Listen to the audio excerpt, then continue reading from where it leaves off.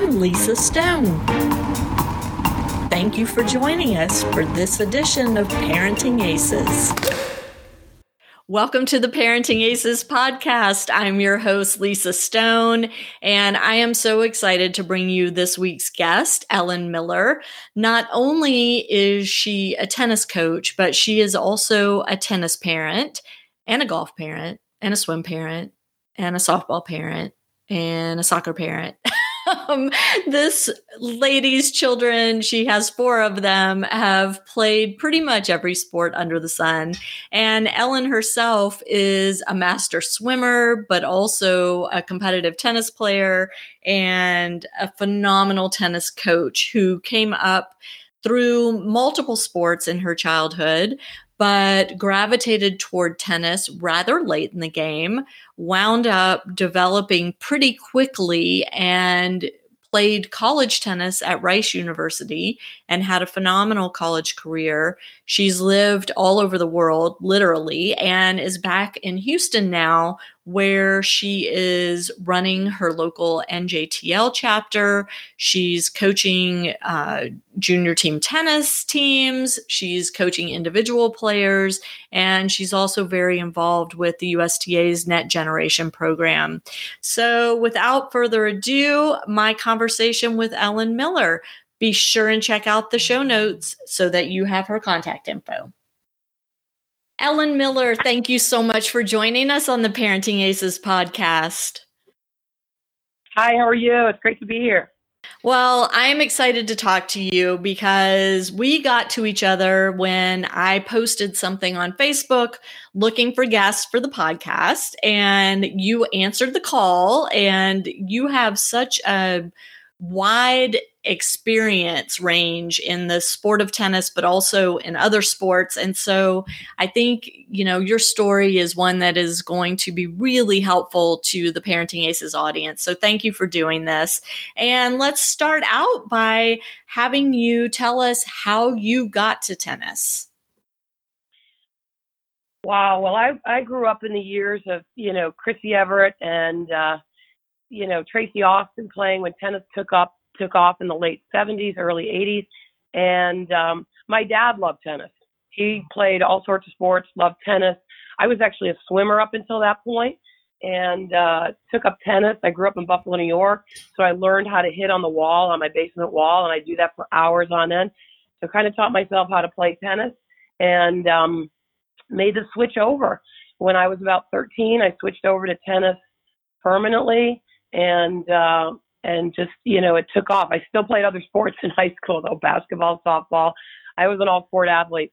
And, but then, took it a little bit further, got very focused, and attended Rice University on a scholarship and played tennis there for 4 years. So, it's been a great journey. That's fantastic. And now you're a coach. Yes, I've been coaching off and on over 30 years. And I say off and on because we lived overseas for about 12 of those years in Germany and Switzerland. And I had 4 kids, so, I had to sort of juggle a lot of things at home. But got back into it bit by bit, mostly part-time when we lived in the Woodlands, Texas, and then got more into it full-time when we moved up to Washington, D.C. And now I work full-time for the Houston Tennis Association, NJTL, and direct a competitive program for them. And I'm also in charge of their coaching education. What has been, in your opinion, the most significant change in the way we develop players in this country?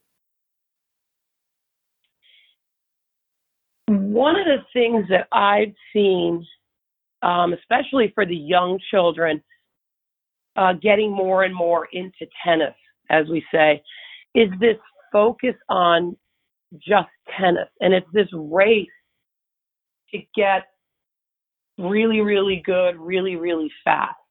And I don't think that people realize that tennis is a sport where, the average age of the players, men or women, are between the ages of, let's make it a random big number because I know what the average number is, but between 25 and 27. It's an older number. And I think, we're putting a lot of pressure on these kids to develop so quickly. And pulling them out of school to be homeschooled and sending them to academies to, pulling them away from their families. And I think it might be good for some kids, but it's an eye-opening experience for a lot of parents. And to be honest, it scares a lot of parents. Mm-hmm. So I would have to say that's probably the biggest thing. And it pulls these kids into the sport solely. In other words, they give up any other sports that they might be able to do. And I'm not totally sure that that's a good thing. I think we see repetitive use injuries. We see kids burn out. I think you also see kids come up through the sport who don't benefit from other sports.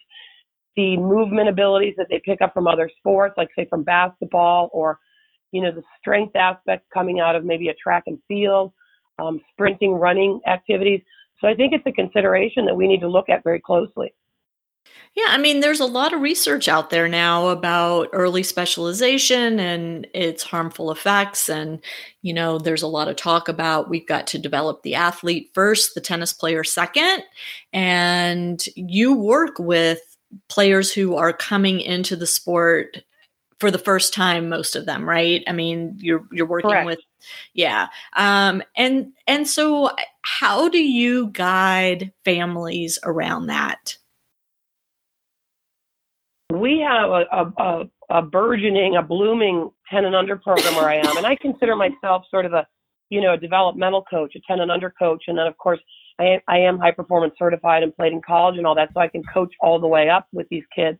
But I do think some of my expertise lies in coaching the young kids, and so I always encourage the parents to let the kids do other sports. I mean, we have a couple kids, like one of the little boys, he does soccer, so we don't see him as much as some of the other kids.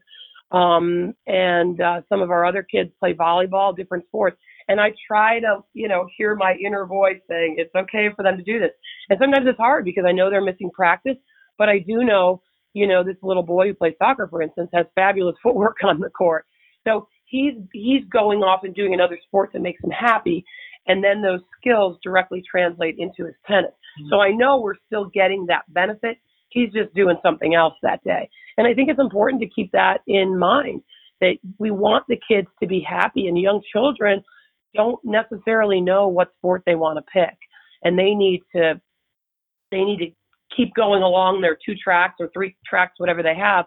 And then at some point they'll make their decision. And I think it's important to also remember that we can't force that decision. That's ultimately their decision, and probably falls a little bit with their family as well. But we want to keep them happy in the sport, particularly tennis for us, and hope eventually that they'll make the decision to stay with us. How do you manage expectations, though? So let's say, for example, this little boy that's playing soccer too.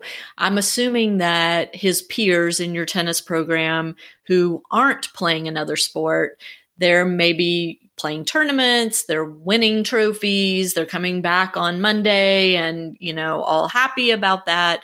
And your soccer player may not be doing that same level of competitive activity in tennis because he's also doing soccer.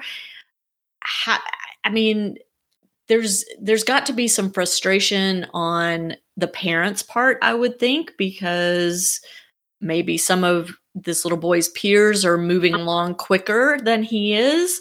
But how do you explain to them that, listen, by the time it's important, which is, let's face it, 15, 16 with college recruiting, that's when it really becomes important.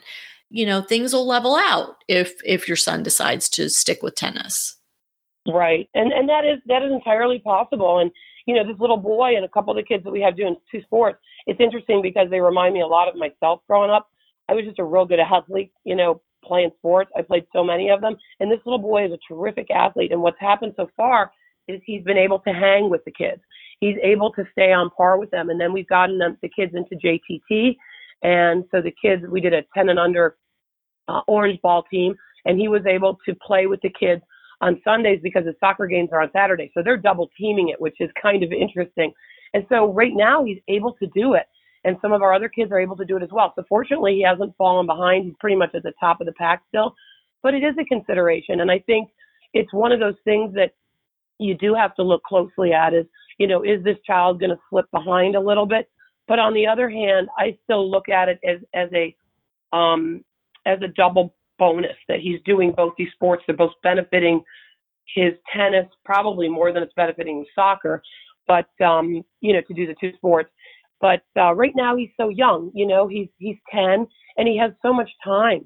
I feel like the kids have so much time, and I tell them all the time, even our older kids, look, you need to go through your first years of high school. You don't need to worry so much about what your results are going to give you. We need to be more process oriented. So worry about, are we developing that slice backhand? Are we developing that key second serve? And I tell the kids, having dealt with college recruiting, if these kids want to go on to college, it doesn't really matter that much until you're in your junior year of high school. I mean, I've seen that play out for both of my kids who played NCAA sports. So I keep telling them, you've got a lot of time, just to be doing the right things to stay in the game and develop your game. And I think that will work out. And so far, I've been lucky with the kids I've worked with. And how is the communication with the parents, though? Because a lot of times the kids get it, but the parents don't. Yeah. I mean, the parents that are doing multiple things, they get it. I think they've heard enough in the media that, you need to focus really soon on your sport and this is what's out there, and college scholarships, you better be focused by the time you're, 7. And there's all this crazy stuff out there. But I think the parents, through a lot of dialogue, I've talked with the parents through this, and we're at a good place. I let them know that as long as they stay committed, to our sport, to what we're doing, and, can continue to hang with the kids that he's playing with, which are orange ball kids right now. He's just getting ready to move up to green. We're okay with it. They know. And I think, a lot of the parents, when they're talked to and made to understand what the process is, I think they're okay with it. It calms them down a little bit. The dialogue with parents is so critical. And I think that so many of them, it's been interesting to me because I do early development camps. I'm on the player development side of the USTA as a faculty coach. And there I've gotten a great opportunity to work with parents. And we're doing a lot of parent education to tell the parents that, it's not a race to the yellow ball. We want the kids to go through red, orange, and green. And we want these kids to play the level ball that they're competent at, and we'll get to yellow. And I've learned a lot through the early development camps because we do evaluations for the parents, and we talk to the parents about all of this. And it's interesting, once the parents are on the page with you and they understand what's going on, they actually back off a little bit, and they defer to you. They realize that you have a game plan, that you understand what you're talking about, and they're like, okay, we'll go along with this. This sounds plausible. Just tell us what else we need to do. And I think that's incredibly important, is to keep that communication line open and actually to have started it in the first place. Well, absolutely. And that's a common theme that runs through the Parenting Aces podcast, is the importance of good communication between coach and parent, between coach and player, player and parent, everybody involved.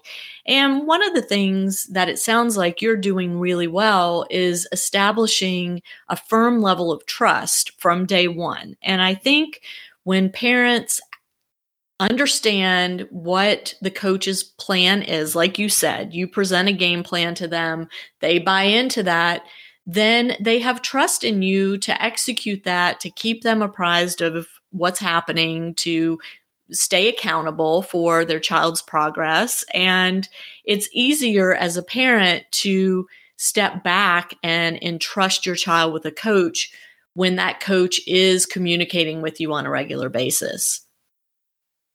Yeah, absolutely. I mean, it's funny too, because when I coached up at, I was up at the JTCC in Maryland for almost 5 years. And it's funny, I'm still in touch with all those families that I coached up there. And many of them I coached not just their first and second child, but, their third and fourth child. So, that relationship for me has been long standing, and some of these kids are, playing in national tournaments now. Some of the kids I've worked with over the years are going off to college. So it's really important to me to keep that relationship up. And even the parents that I don't work with now because I live in Texas, know that they can email me and shoot a message my way and ask for some advice. And it's critical because I think, it's for all of us, whatever we're doing, it's always nice to have sounding boards and to bounce things off of people. But again, to have that critical dialogue, because it is complicated. The world is going so fast and there's so many demands upon us and on our kids. And I think if we can have, that communication open and have that sounding block, it just makes life a whole lot easier. Absolutely. One of your roles is that you're the director of coaching education and player development for Houston's NJTL. And I would love for Correct. you to talk a little bit about the NJTL and what it does and, what role it plays in your community. Yeah, so the NJTL in Houston serves the greater part of Houston, which, if you can imagine, I think it's the third largest state, maybe the city, maybe it's the fourth. But anyway, we're talking a big city, big square radius. So we reach a lot of kids. We reach over 3,000 kids a year. And, our Kids Day is 1,000 kids. So we're reaching kids from all different backgrounds all over the city. And our programs take place in the Houston City Parks sites at their tennis courts. So we are all around Houston. And I believe we have something like 32 sites, if I'm not mistaken. So we have quite a few coaches. In the summer, we bump up to around 60 coaches. So we reach a lot of kids.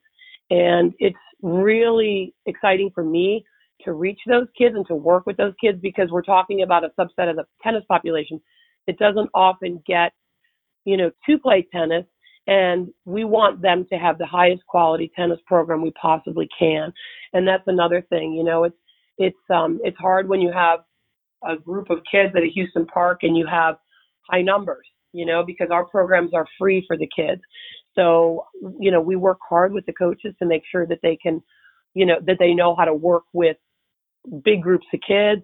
We put the new next generation curriculum, the community curriculum, into play this summer, and we're continuing this fall.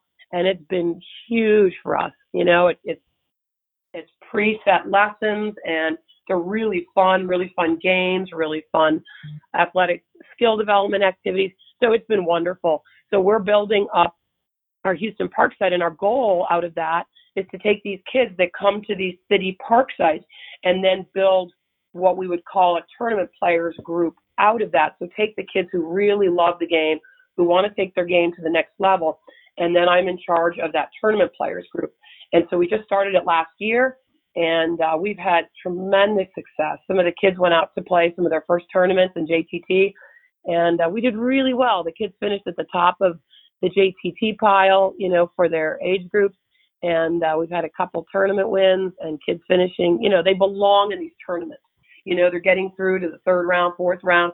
Some of them are losing the first round, but they're winning in consolation. So we're in there. And that's what's so exciting for these kids, is that they're getting that chance that other kids get all the time. Well, we all know how expensive junior tennis development can be. So, I think it's awesome that you guys are running these free programs. What kind of financial support do these kids get that are moving into your high performance tournament group? They get support from many places. I know the USTA is very generous to our foundation. Chase Bank has also been very generous. And we're now the sole beneficiary of the U.S. Men's Clay Court Championships that are held just around the corner from us at River Oaks Country Club. And we are also the beneficiary of some other events around town, which really helps us. And then we do a big gala every year that also brings in funds. And then the Houston Tennis Association runs women's leagues, and much of the proceeds from those events and tournaments comes our way for the kids. So it's really it's this big group effort, if you will, that funnels money over to our NJTL. And I'll tell you something, it's been a godsend for us. The kids that I work with are just, first of all, some of them are phenomenal athletes. They love the game. They want to play. And so we scramble, to make sure that they have car rides just to get to practice. Some of the families have one car, that they have the ability to get to a tournament, So we, our families look out for each other. It's a different dynamic than you see at a club. And it's a lot more work, I'll tell you that much. But it is incredibly rewarding. That's for sure. That's fantastic. I'm so thrilled to hear that y'all have the support financially that you need to help these kids really, grow and progress and thrive in the sport, because I think traditionally in many communities, NJTLs are set up and the mission of the NJTL is so fantastic. But if the funding isn't there to support the kids that are coming into the programs, then, they really can't do their work. And I think it's fantastic that you'll have the support that you've just mentioned. I mean, the corporate sponsorship, the event sponsorship, the USTA sponsorship, the local community. I mean, it's just awesome to hear. I'm thrilled because this is not a common story. Yeah, no, it is. And it really is. As I said, it's this coming together of a lot of people who are passionate about tennis. And we had 2 courts over at our Sunnyside facility in Houston that were in need of repair. And last year, it was a conglomeration of professional men's players who put money together to help us resurface those courts. They all played at the Clay Court Championship this past April, and they put together money so that we could resurface the courts. And so the kids got to go out and hit with them. And it was just terrific. I mean, it was so generous of these guys to contribute back to us. And even, getting the courts obviously is going to allow many, many, many more kids to learn how to play, but also just the kids who were with these pros on the court. They were it was so exciting for them. So they kind of see what, and one of the pros, Francis Tiafo, took one of our little boys aside and said, hey, you could be a good player, if you work on a couple things, and that means so much to these kids. They look up to these guys with, wide eyes. And so every little bit helps. Every little bit helps us. I totally remember when that happened last year, and it was all over social media. It was really awesome. And I mean, some of the players on the Pro Tour really have the biggest hearts and understand the importance of giving back. And I'm just always so excited when I get news of that, because I think it speaks volumes about our sport and the people who participate in our sport. Absolutely. Yeah. So I'm going to switch gears a little bit, if you don't mind, Ellen. And I want to talk about now your role as a tennis parent, because you have 4 children, which, oh my God. And out of the 4, you have one who is currently playing college tennis, but all your kids have been involved in sport. So I'd love to hear about your experience as a parent, bringing up your kids in the sport, and then let's kind of talk about the recruiting process a bit. Okay. Yeah. I mean, sports, I always say the apple doesn't fall far from the tree. I played so many sports growing up. I think in high school, I played 5 sports. But I loved so many sports. It was hard to pick. And my kids were, raised in that same vein. So they all did multiple sports growing up. All of them swam. And then they branched out into their respective sports. And my oldest son played collegiate golf at University of Maryland. And my daughter now is playing collegiate tennis at St. Francis University, just outside Pittsburgh.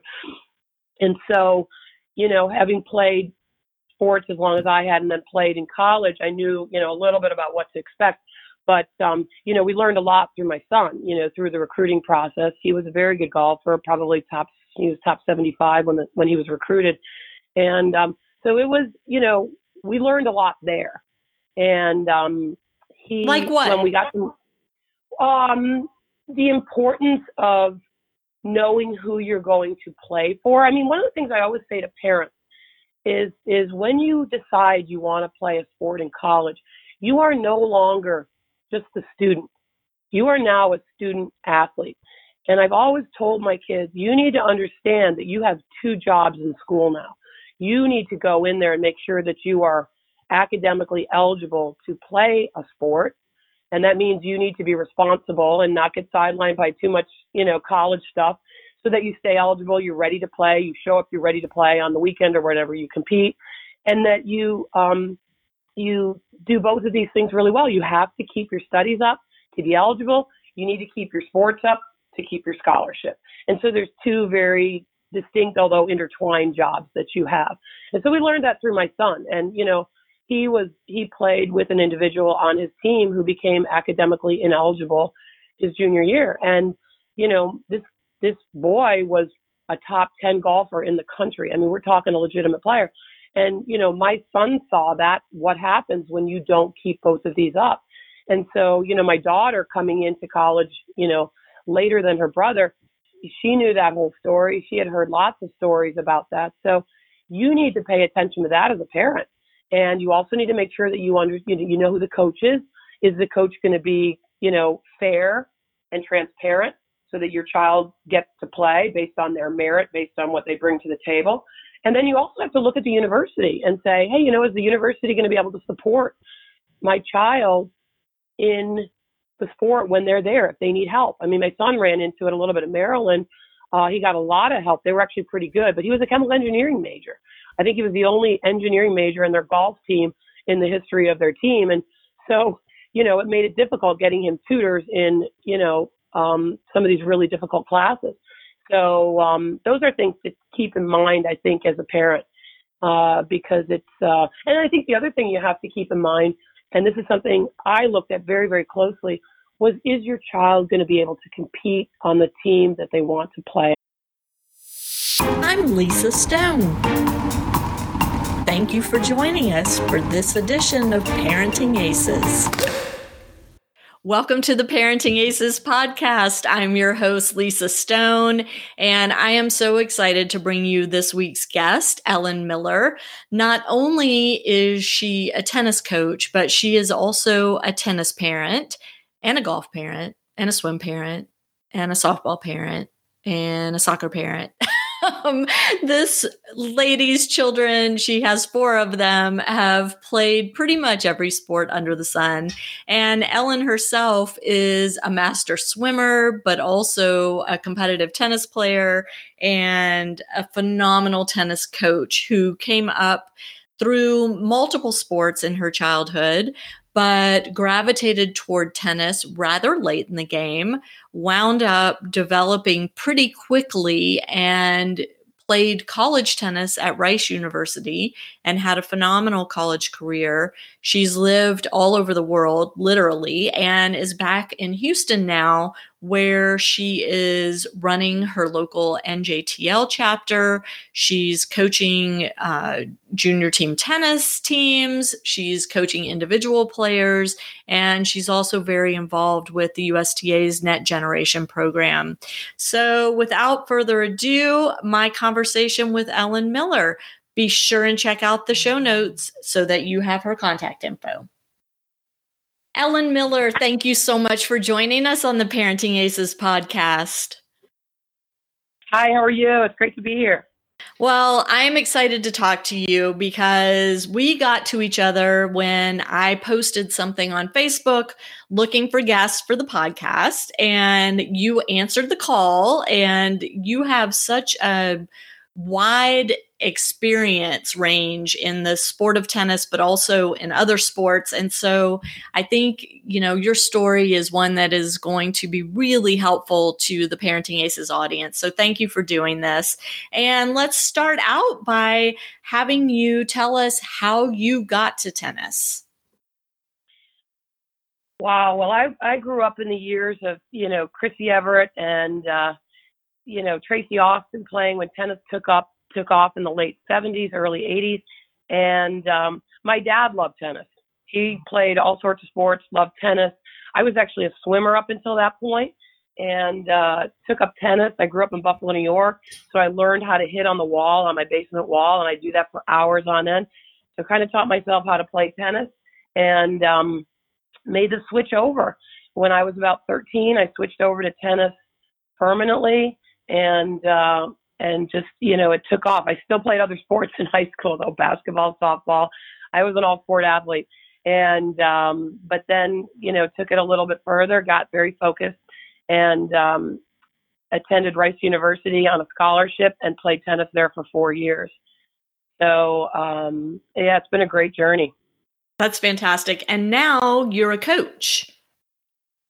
Yes. I've been coaching off and on over 30 years. And I say off and on because we lived overseas for about 12 of those years in Germany and Switzerland. And I had 4 kids. So, I had to sort of juggle a lot of things at home. But got back into it bit by bit, mostly part-time when we lived in the Woodlands, Texas, and then got more into it full-time when we moved up to Washington, D.C. And now I work full-time for the Houston Tennis Association, NJTL, and direct a competitive program for them. And I'm also in charge of their coaching education. What has been, in your opinion, the most significant change in the way we develop players in this country? One of the things that I've seen, especially for the young children, getting more and more into tennis, as we say, is this focus on just tennis. And it's this race to get really, really good, really, really fast. And I don't think that people realize that tennis is a sport where, the average age of the players, men or women, are between the ages of, let's make it a random big number because I know what the average number is, but between 25 and 27. It's an older number. And I think, we're putting a lot of pressure on these kids to develop so quickly, and, pulling them out of school to be homeschooled, and sending them to academies, to, pulling them away from their families. And I think it might be good for some kids, but it's an eye-opening experience for a lot of parents. And to be honest, it scares a lot of parents. Mm-hmm. So I would have to say that's probably the biggest thing. And it pulls these kids into the sport solely. In other words, they give up any other sports that they might be able to do. And I'm not totally sure that that's a good thing. I think we see repetitive use injuries. We see kids burn out. I think you also see kids come up through the sport who don't benefit from other sports. The movement abilities that they pick up from other sports, like say from basketball, or, the strength aspect coming out of maybe a track and field, sprinting, running activities. So I think it's a consideration that we need to look at very closely. Yeah, I mean, there's a lot of research out there now about early specialization and its harmful effects. And, there's a lot of talk about we've got to develop the athlete first, the tennis player second. And you work with players who are coming into the sport for the first time, most of them, right? I mean, you're working Correct. with, yeah. And so how do you guide families around that? We have a blooming 10 and under program where I am, and I consider myself sort of a developmental coach, a 10 and under coach. And then of course I am high performance certified and played in college and all that, so I can coach all the way up with these kids. But I do think some of my expertise lies in coaching the young kids. And so I always encourage the parents to let the kids do other sports. I mean, we have a couple kids, like one of the little boys, he does soccer, so we don't see him as much as some of the other kids. And some of our other kids play volleyball, different sports. And I try to, hear my inner voice saying it's okay for them to do this. And sometimes it's hard because I know they're missing practice, but I do know, this little boy who plays soccer, for instance, has fabulous footwork on the court. So he's going off and doing another sport that makes him happy. And then those skills directly translate into his tennis. Mm-hmm. So I know we're still getting that benefit. He's just doing something else that day. And I think it's important to keep that in mind, that we want the kids to be happy, and young children don't necessarily know what sport they want to pick. And they need to keep going along their 2 tracks or 3 tracks, whatever they have. And then at some point they'll make their decision. And I think it's important to also remember that we can't force that decision. That's ultimately their decision, and probably falls a little bit with their family as well. But we want to keep them happy in the sport, particularly tennis for us. and hope eventually that they'll make the decision to stay with us. How do you manage expectations though? So let's say, for example, this little boy that's playing soccer too.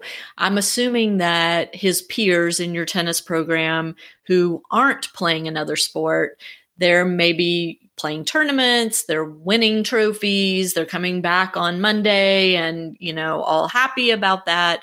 And your soccer player may not be doing that same level of competitive activity in tennis because he's also doing soccer. I mean, there's got to be some frustration on the parents' part, I would think, because maybe some of this little boy's peers are moving along quicker than he is. But how do you explain to them that, listen, by the time it's important, which is, let's face it, 15, 16 with college recruiting, that's when it really becomes important. Things will level out if your son decides to stick with tennis. Right. And that is entirely possible. And, this little boy and a couple of the kids that we have doing two sports, it's interesting because they remind me a lot of myself growing up. I was just a real good athlete, playing sports. I played so many of them. And this little boy is a terrific athlete. And what's happened so far is he's been able to hang with the kids. He's able to stay on par with them. And then we've gotten the kids into JTT. And so the kids, we did a 10 and under orange ball team, and he was able to play with the kids on Sundays because the soccer games are on Saturday. So they're double teaming it, which is kind of interesting. And so right now he's able to do it. And some of our other kids are able to do it as well. So fortunately, he hasn't fallen behind. He's pretty much at the top of the pack still. But it is a consideration. And I think it's one of those things that you do have to look closely at is, is this child going to slip behind a little bit? But on the other hand, I still look at it as a double bonus that he's doing both these sports. They're both benefiting his tennis, probably more than it's benefiting soccer, but, to do the two sports. But right now he's so young, he's 10 and he has so much time. I feel like the kids have so much time, and I tell them all the time, even our older kids, look, you need to go through your first years of high school. You don't need to worry so much about what your results are going to give you. We need to be more process oriented. So worry about, are we developing that slice backhand? Are we developing that key second serve? And I tell the kids, having dealt with college recruiting, if these kids want to go on to college, it doesn't really matter that much until you're in your junior year of high school. I mean, I've seen that play out for both of my kids who played NCAA sports.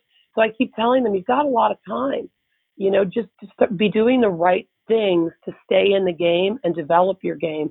And I think that will work out. And so far, I've been lucky with the kids I've worked with. And how is the communication with the parents, though? Because a lot of times the kids get it, but the parents don't. Yeah.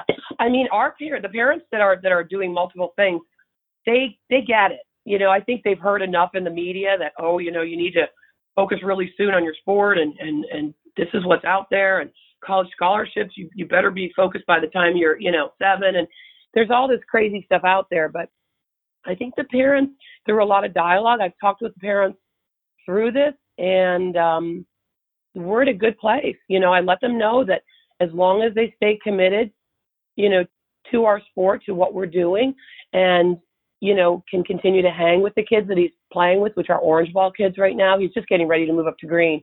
We're okay with it. They know. And I think, a lot of the parents, when they're talked to and made to understand what the process is, I think they're okay with it. It calms them down a little bit. The dialogue with parents is so critical. And I think that so many of them, it's been interesting to me because I do early development camps. I'm on the player development side of the USTA as a faculty coach. And there I've gotten a great opportunity to work with parents. And we're doing a lot of parent education to tell the parents that, it's not a race to the yellow ball. We want the kids to go through red, orange, and green. And we want these kids to play the level ball that they're competent at, and we'll get to yellow. And I've learned a lot through the early development camps because we do evaluations for the parents, and we talk to the parents about all of this. And it's interesting, once the parents are on the page with you and they understand what's going on, they actually back off a little bit, and they defer to you. They realize that you have a game plan, that you understand what you're talking about, and they're like, okay, we'll go along with this. This sounds plausible. Just tell us what else we need to do. And I think that's incredibly important, is to keep that communication line open, and actually to have started it in the first place. Well, absolutely. And that's a common theme that runs through the Parenting Aces podcast, is the importance of good communication between coach and parent, between coach and player, player and parent, everybody involved. And one of the things that it sounds like you're doing really well is establishing a firm level of trust from day one. And I think when parents understand what the coach's plan is, like you said, you present a game plan to them, they buy into that, then they have trust in you to execute that, to keep them apprised of what's happening, to stay accountable for their child's progress. And it's easier as a parent to step back and entrust your child with a coach when that coach is communicating with you on a regular basis. Yeah, absolutely. I mean, it's funny too, because when I coached up at, I was up at the JTCC in Maryland for almost 5 years. And it's funny, I'm still in touch with all those families that I coached up there. And many of them I coached not just their first and second child, but, their third and fourth child. So, that relationship for me has been long standing, and some of these kids are, playing in national tournaments now. Some of the kids I've worked with over the years are going off to college. So it's really important to me to keep that relationship up. And even the parents that I don't work with now, because I live in Texas, know that they can email me and shoot a message my way and ask for some advice. And it's critical, because I think, it for all of us, whatever we're doing, it's always nice to have sounding boards and to bounce things off of people. But again, to have that critical dialogue, because it is complicated. The world is going so fast, and there's so many demands upon us and on our kids. And I think if we can have, that communication open and have that sounding block, it just makes life a whole lot easier. Absolutely. One of your roles is that you're the director of coaching education and player development for Houston's NJTL. And I would love for you to talk a little bit about the NJTL and what it does, and, what role it plays in your community. Yeah, so the NJTL in Houston serves the greater part of Houston, which, if you can imagine, I think it's the third largest state, maybe the city, maybe it's the fourth. But anyway, we're talking a big city, big square radius. So we reach a lot of kids. We reach over 3,000 kids a year. And, our Kids Day is 1,000 kids. So we're reaching kids from all different backgrounds all over the city. And our programs take place in the Houston City Parks sites at their tennis courts. So we are all around Houston. And I believe we have something like 32 sites, if I'm not mistaken. So we have quite a few coaches. In the summer, we bump up to around 60 coaches. So we reach a lot of kids. And it's really exciting for me to reach those kids and to work with those kids, because we're talking about a subset of the tennis population that doesn't often get, to play tennis. And we want them to have the highest quality tennis program we possibly can. And that's another thing, it's hard when you have a group of kids at a Houston Park and you have high numbers, because our programs are free for the kids. So, we work hard with the coaches to make sure that they can, that they know how to work with big groups of kids. We put the new Next Generation curriculum, the community curriculum, into play this summer, and we're continuing this fall. And it's been huge for us. It's preset lessons, and they're really fun games, really fun athletic skill development activities. So it's been wonderful. So we're building up our Houston Park site, and our goal out of that is to take these kids that come to these city park sites and then build what we would call a tournament players group out of that. So take the kids who really love the game, who want to take their game to the next level, and then I'm in charge of that tournament players group. And so we just started it last year, and we've had tremendous success. Some of the kids went out to play some of their first tournaments in JTT, And we did really well. The kids finished at the top of the JTT pile, for their age groups. And we've had a couple tournament wins and kids finishing, they belong in these tournaments. They're getting through to the third round, fourth round. Some of them are losing the first round, but they're winning in consolation. So we're in there. And that's what's so exciting for these kids, is that they're getting that chance that other kids get all the time. Well, we all know how expensive junior tennis development can be. So, I think it's awesome that you guys are running these free programs. What kind of financial support do these kids get that are moving into your high performance tournament group? They get support from many places. I know the USTA is very generous to our foundation. Chase Bank has also been very generous. And we're now the sole beneficiary of the U.S. Men's Clay Court Championships that are held just around the corner from us at River Oaks Country Club. And we are also the beneficiary of some other events around town, which really helps us. And then we do a big gala every year that also brings in funds. And then the Houston Tennis Association runs women's leagues, and much of the proceeds from those events and tournaments comes our way for the kids. So it's really it's this big group effort, if you will, that funnels money over to our NJTL. And I'll tell you something, it's been a godsend for us. The kids that I work with are just, first of all, some of them are phenomenal athletes. They love the game. They want to play. And so we scramble, to make sure that they have car rides just to get to practice. Some of the families have one car, that they have the ability to get to a tournament. So we, our families look out for each other. It's a different dynamic than you see at a club. And it's a lot more work, I'll tell you that much. But it is incredibly rewarding. That's for sure.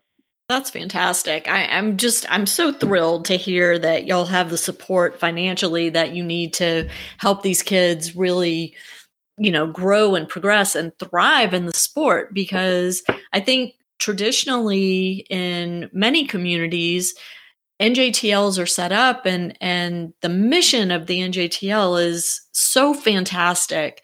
But if the funding isn't there to support the kids that are coming into the programs, then, they really can't do their work. And I think it's fantastic that you'll have the support that you've just mentioned.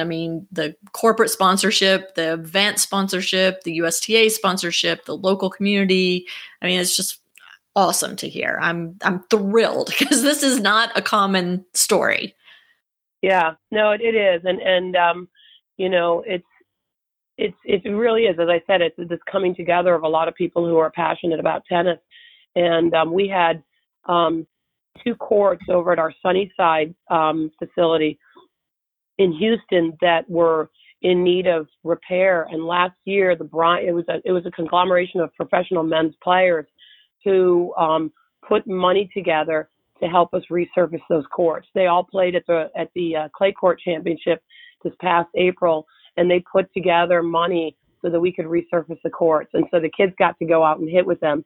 And it was just terrific. It was so generous of these guys to contribute back to us. And even, getting the courts obviously is going to allow many, many, many more kids to learn how to play, but also just the kids who are with these pros on the court, it was so exciting for them. So they kind of see what, and one of the pros, Francis Tiafo, took one of our little boys aside and said, hey, you could be a good player, if you work on a couple things, and that means so much to these kids. They look up to these guys with, wide eyes.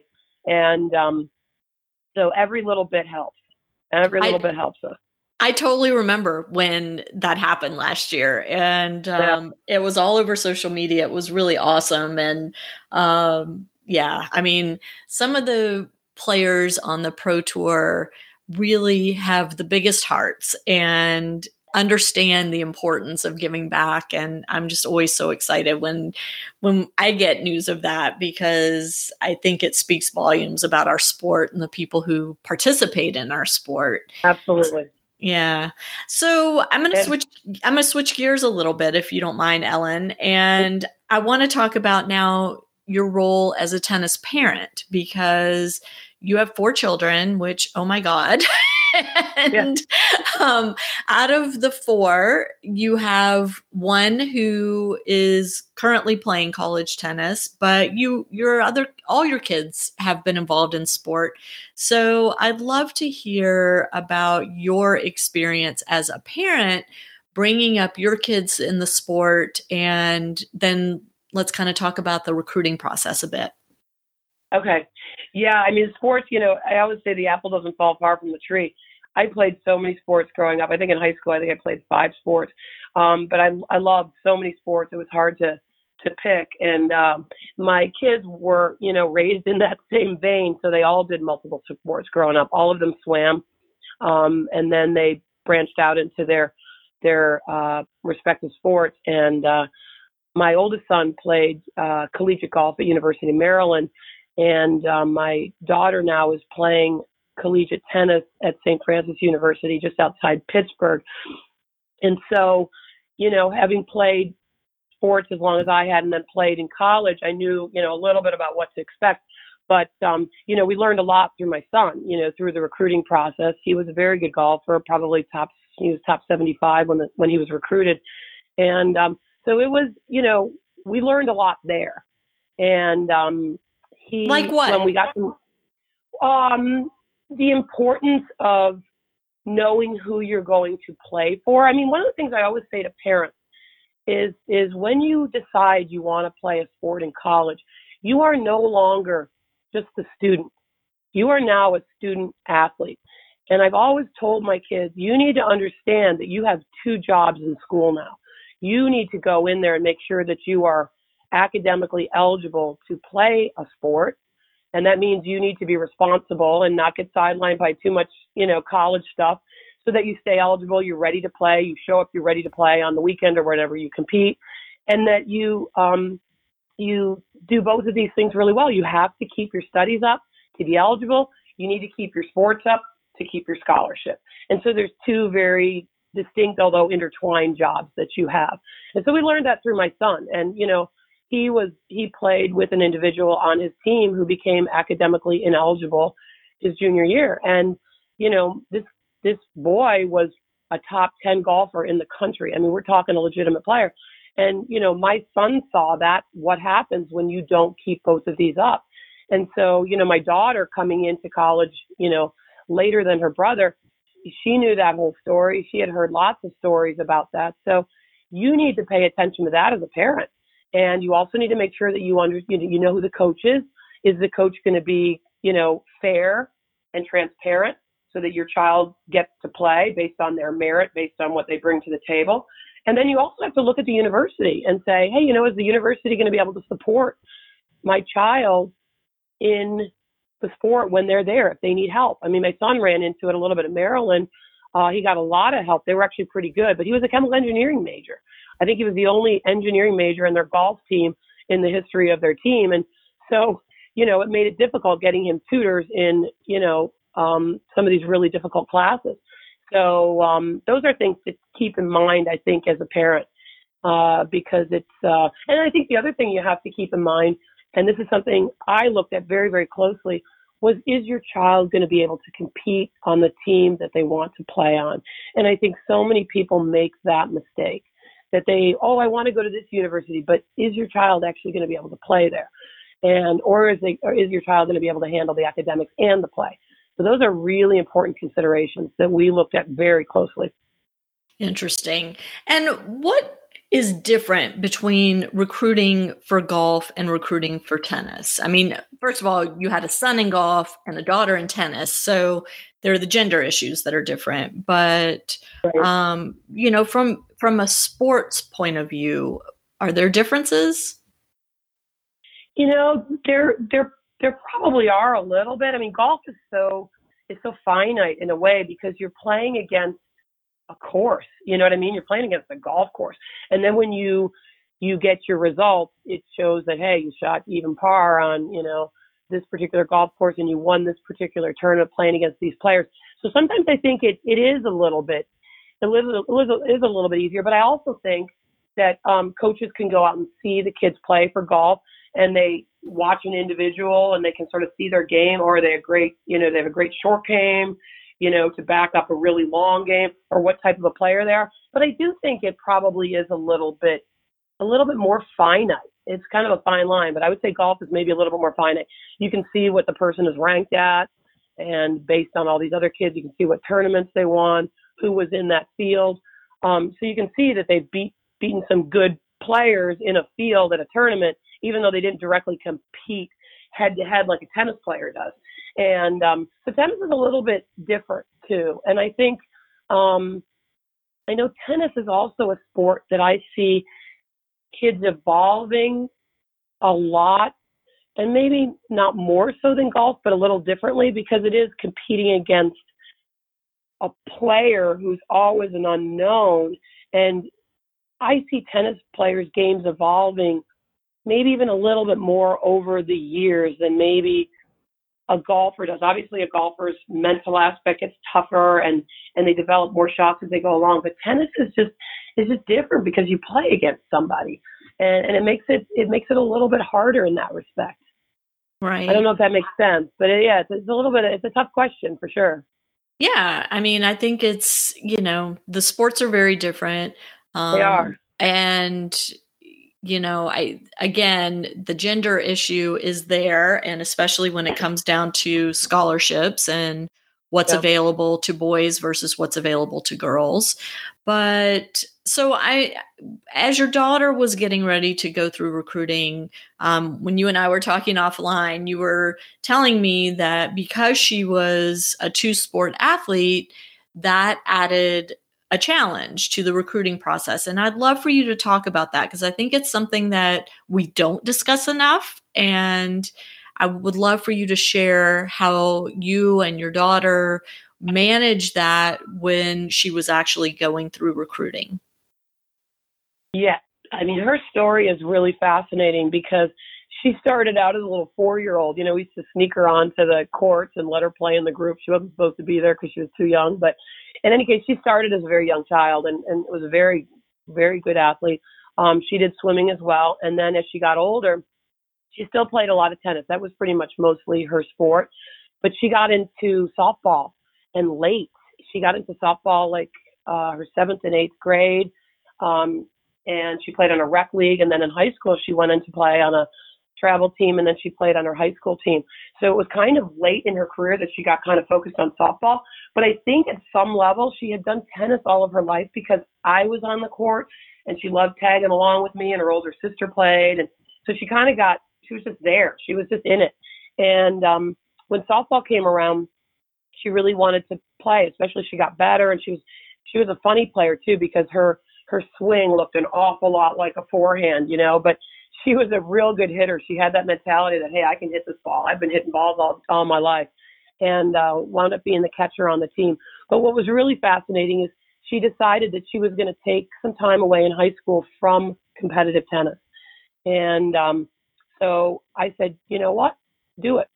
This is your choice. It's not mine. This has nothing to do with me. So she did it. And I heard a lot of flack from the coaches. Why are you letting her do this and whatnot? But she needed it. I think she needed to see if she could do other sports and prove to herself. And it was kind of funny, as she played softball, she was the catcher, and it was a team sport too. So it was different. And she'd be roasting to death underneath her catching gear, and the girls out in the outfield be, letting balls drop or wouldn't be putting their best effort forth. And she got kind of tired of the team aspect of softball. And she wanted to go back to tennis. She said, I think I really want to go back to tennis. I'm okay losing. I can blame myself, whatever, but I think I want to do that. I think this is what I want to do. So she did that. Her coming into her junior year, she decided she was going to go back to tennis full time. So as you can imagine, in terms of college recruitment, it's a little bit later than most people start thinking about it. So we had a little bit of work to do. And so what did you do? I mean, how did she get on the radar? It was really interesting, and this was probably the best part of the story, was that it became her mission. It was her mission to get on the radar screen. And so I was coaching her a lot at that point, helping her. She has a one-handed backhand that I taught her. She's kind of a unique player, but we worked a lot on that and on her slice, getting her ready. We kind of fine-tuned her game.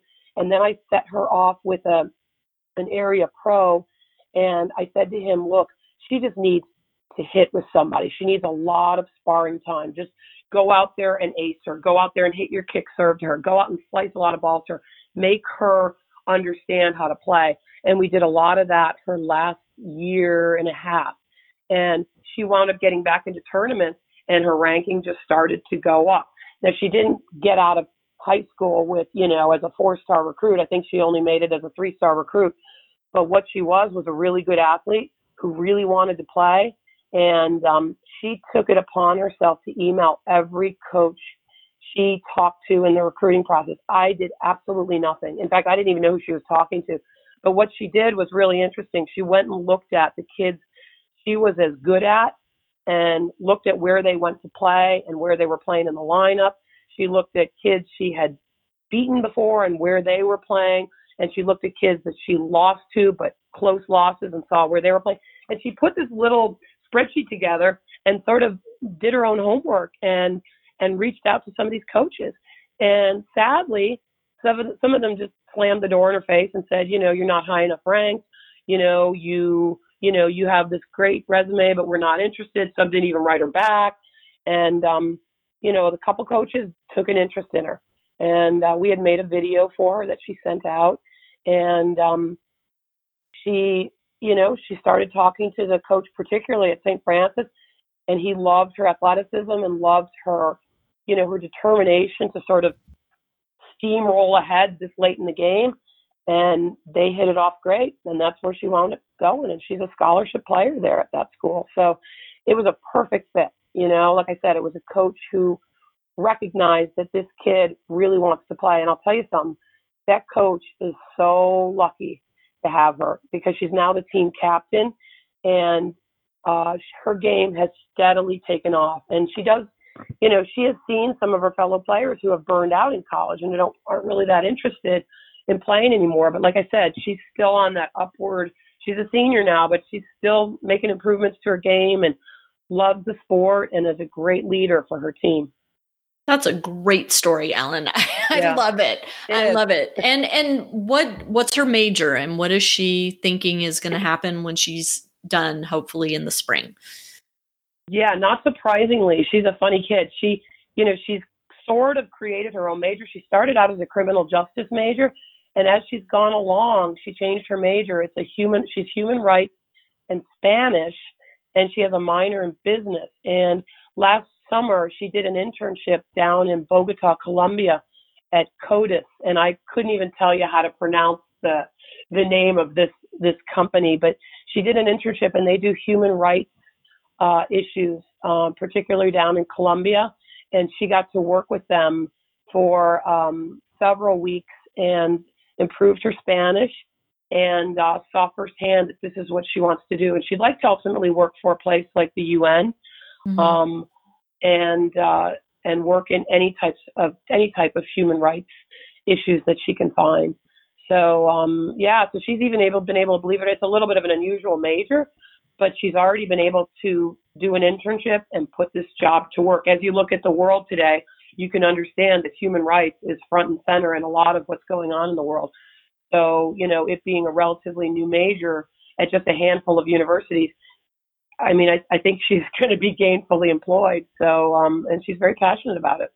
That's fantastic. I love it. I love it. I love it.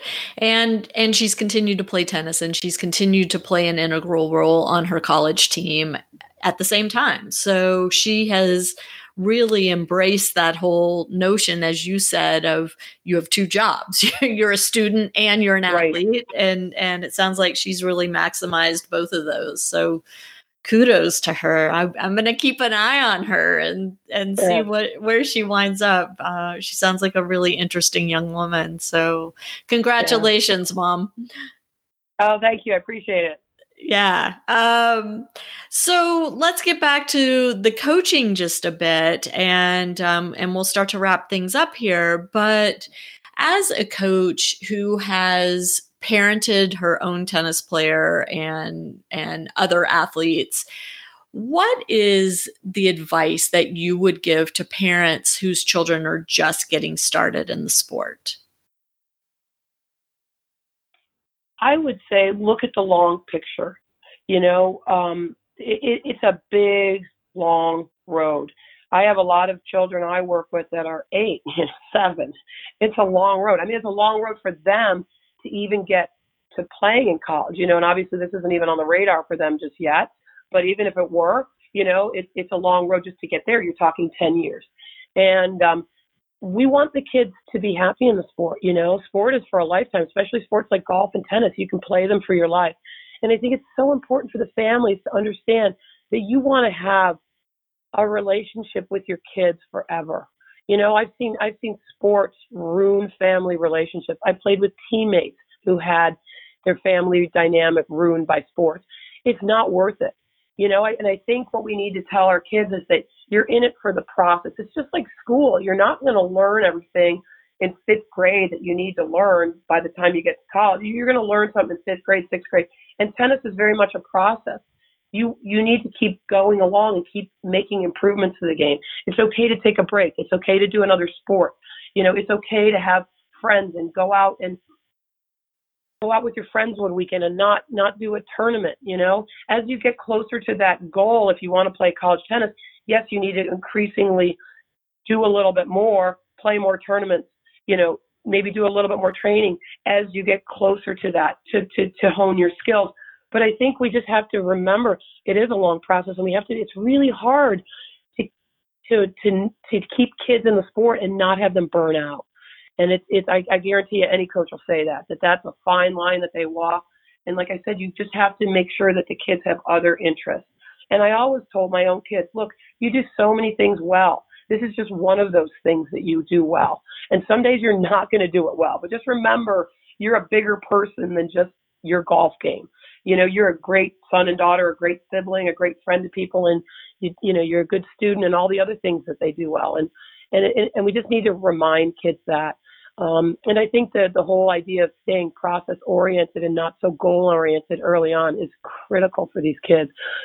Some of these kids get so much pressure locked on them so early. You got to win this tournament and you got to do well. I had a little boy.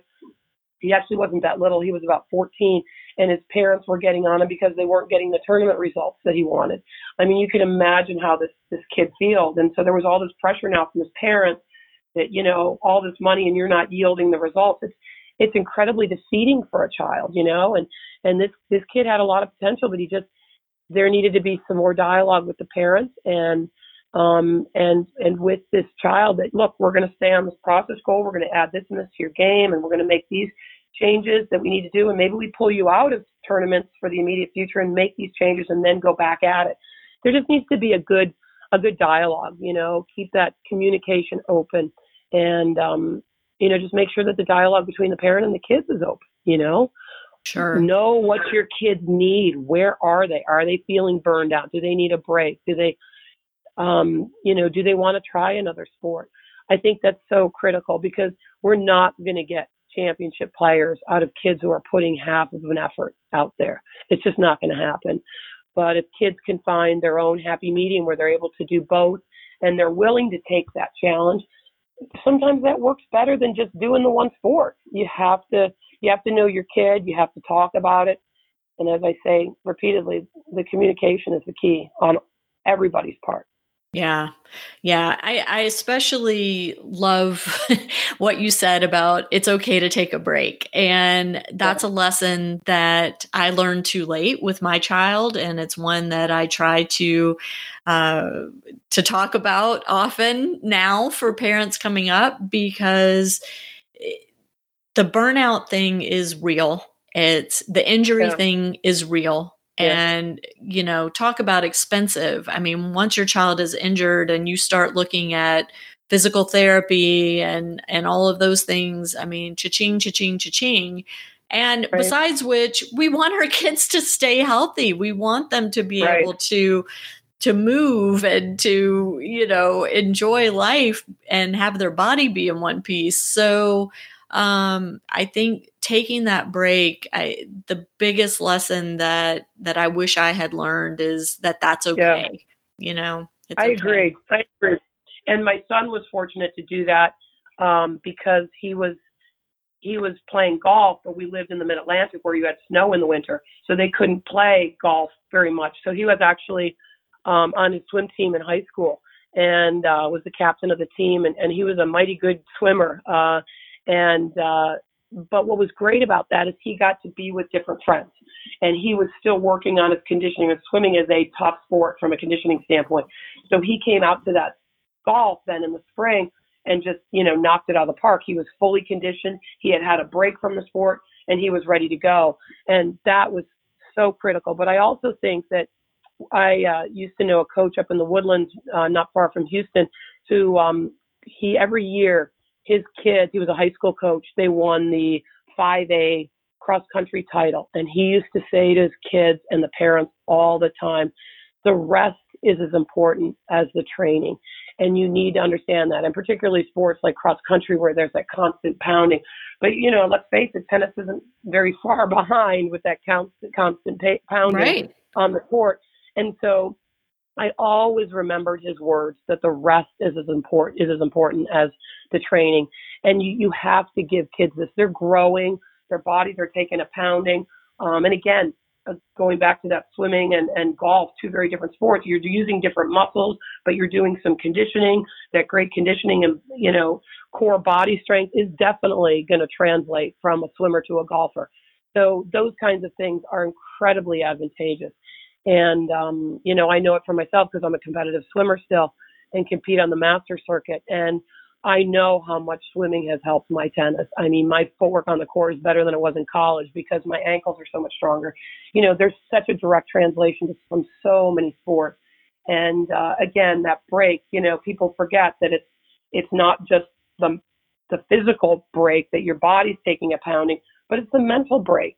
Just to shut down for a little bit, do something else, focus on something else, not have to, be juggling tennis and school and be able to, like my daughter talks about it. She goes, it's weird when we go to our off season and I don't have that much training right now. And she goes, it's interesting just to be a student, again, and just to be, so it is an adjustment, but it's also very positive.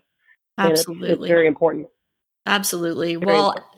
Ellen Miller, you sound like an amazing coach and an amazing parent, and I'm so thrilled that we connected and that we've had the opportunity to chat. If the Parenting Aces community wants to reach out to you, where can they find you? They can reach me at the NJTL. I'm happy to give you my email, which I know you already have. So actually feel free to use that. Send information out. I'm always willing to help people. And as I've said, we've been through it with our kids, especially like the college recruiting. And it's a daunting experience. All of this is, the whole process is. And, if you consider yourself lucky that you've gotten through it, we pat ourselves on the back and say, yeah, we did it, but I'm absolutely happy to help anybody out because it is something that, obviously you don't have experience with when you start out. So it is a daunting experience. So absolutely, send my email out, let people reach out to me. I'm happy to help any way I can. Fantastic. So to my listeners, we will have Ellen's email address in the show notes. So be sure and check those out on parentingaces.com. And also, if you guys are interested in getting involved with NJTL, if you'd like to volunteer or make a donation, I'm sure Ellen would be happy to field your emails inquiring about that as well. That'd be great. Yeah, we love any support we can have. And even so much of our organization, and I can probably speak for any NJTL in the country, that we have a lot of volunteers, and we love tennis volunteers. I mean, we host so many events and tournaments, and we have our Kids Day, and any volunteers who know the sport of tennis, oh my gosh, they're a godsend. So some of it doesn't even have to be, financial, anything like that. But like I said, warm bodies help us tremendously. And they're wonderful assets to our kids because they can tell the kids a little bit about their playing experience. So yes, please reach out to us. We would love any support. Fantastic. Well, again, Ellen, thank you so much for doing the podcast this week. And to my listeners, thank you so much for tuning in, and we'll catch you next time on Parenting Aces. I'm Lisa Stone, and you've been listening to the Parenting Aces podcast for tennis parents by a tennis parent. If you like what you've heard, please subscribe to us and write a review on iTunes. For more information on navigating the junior and college tennis journey, please visit us online at parentingaces.com.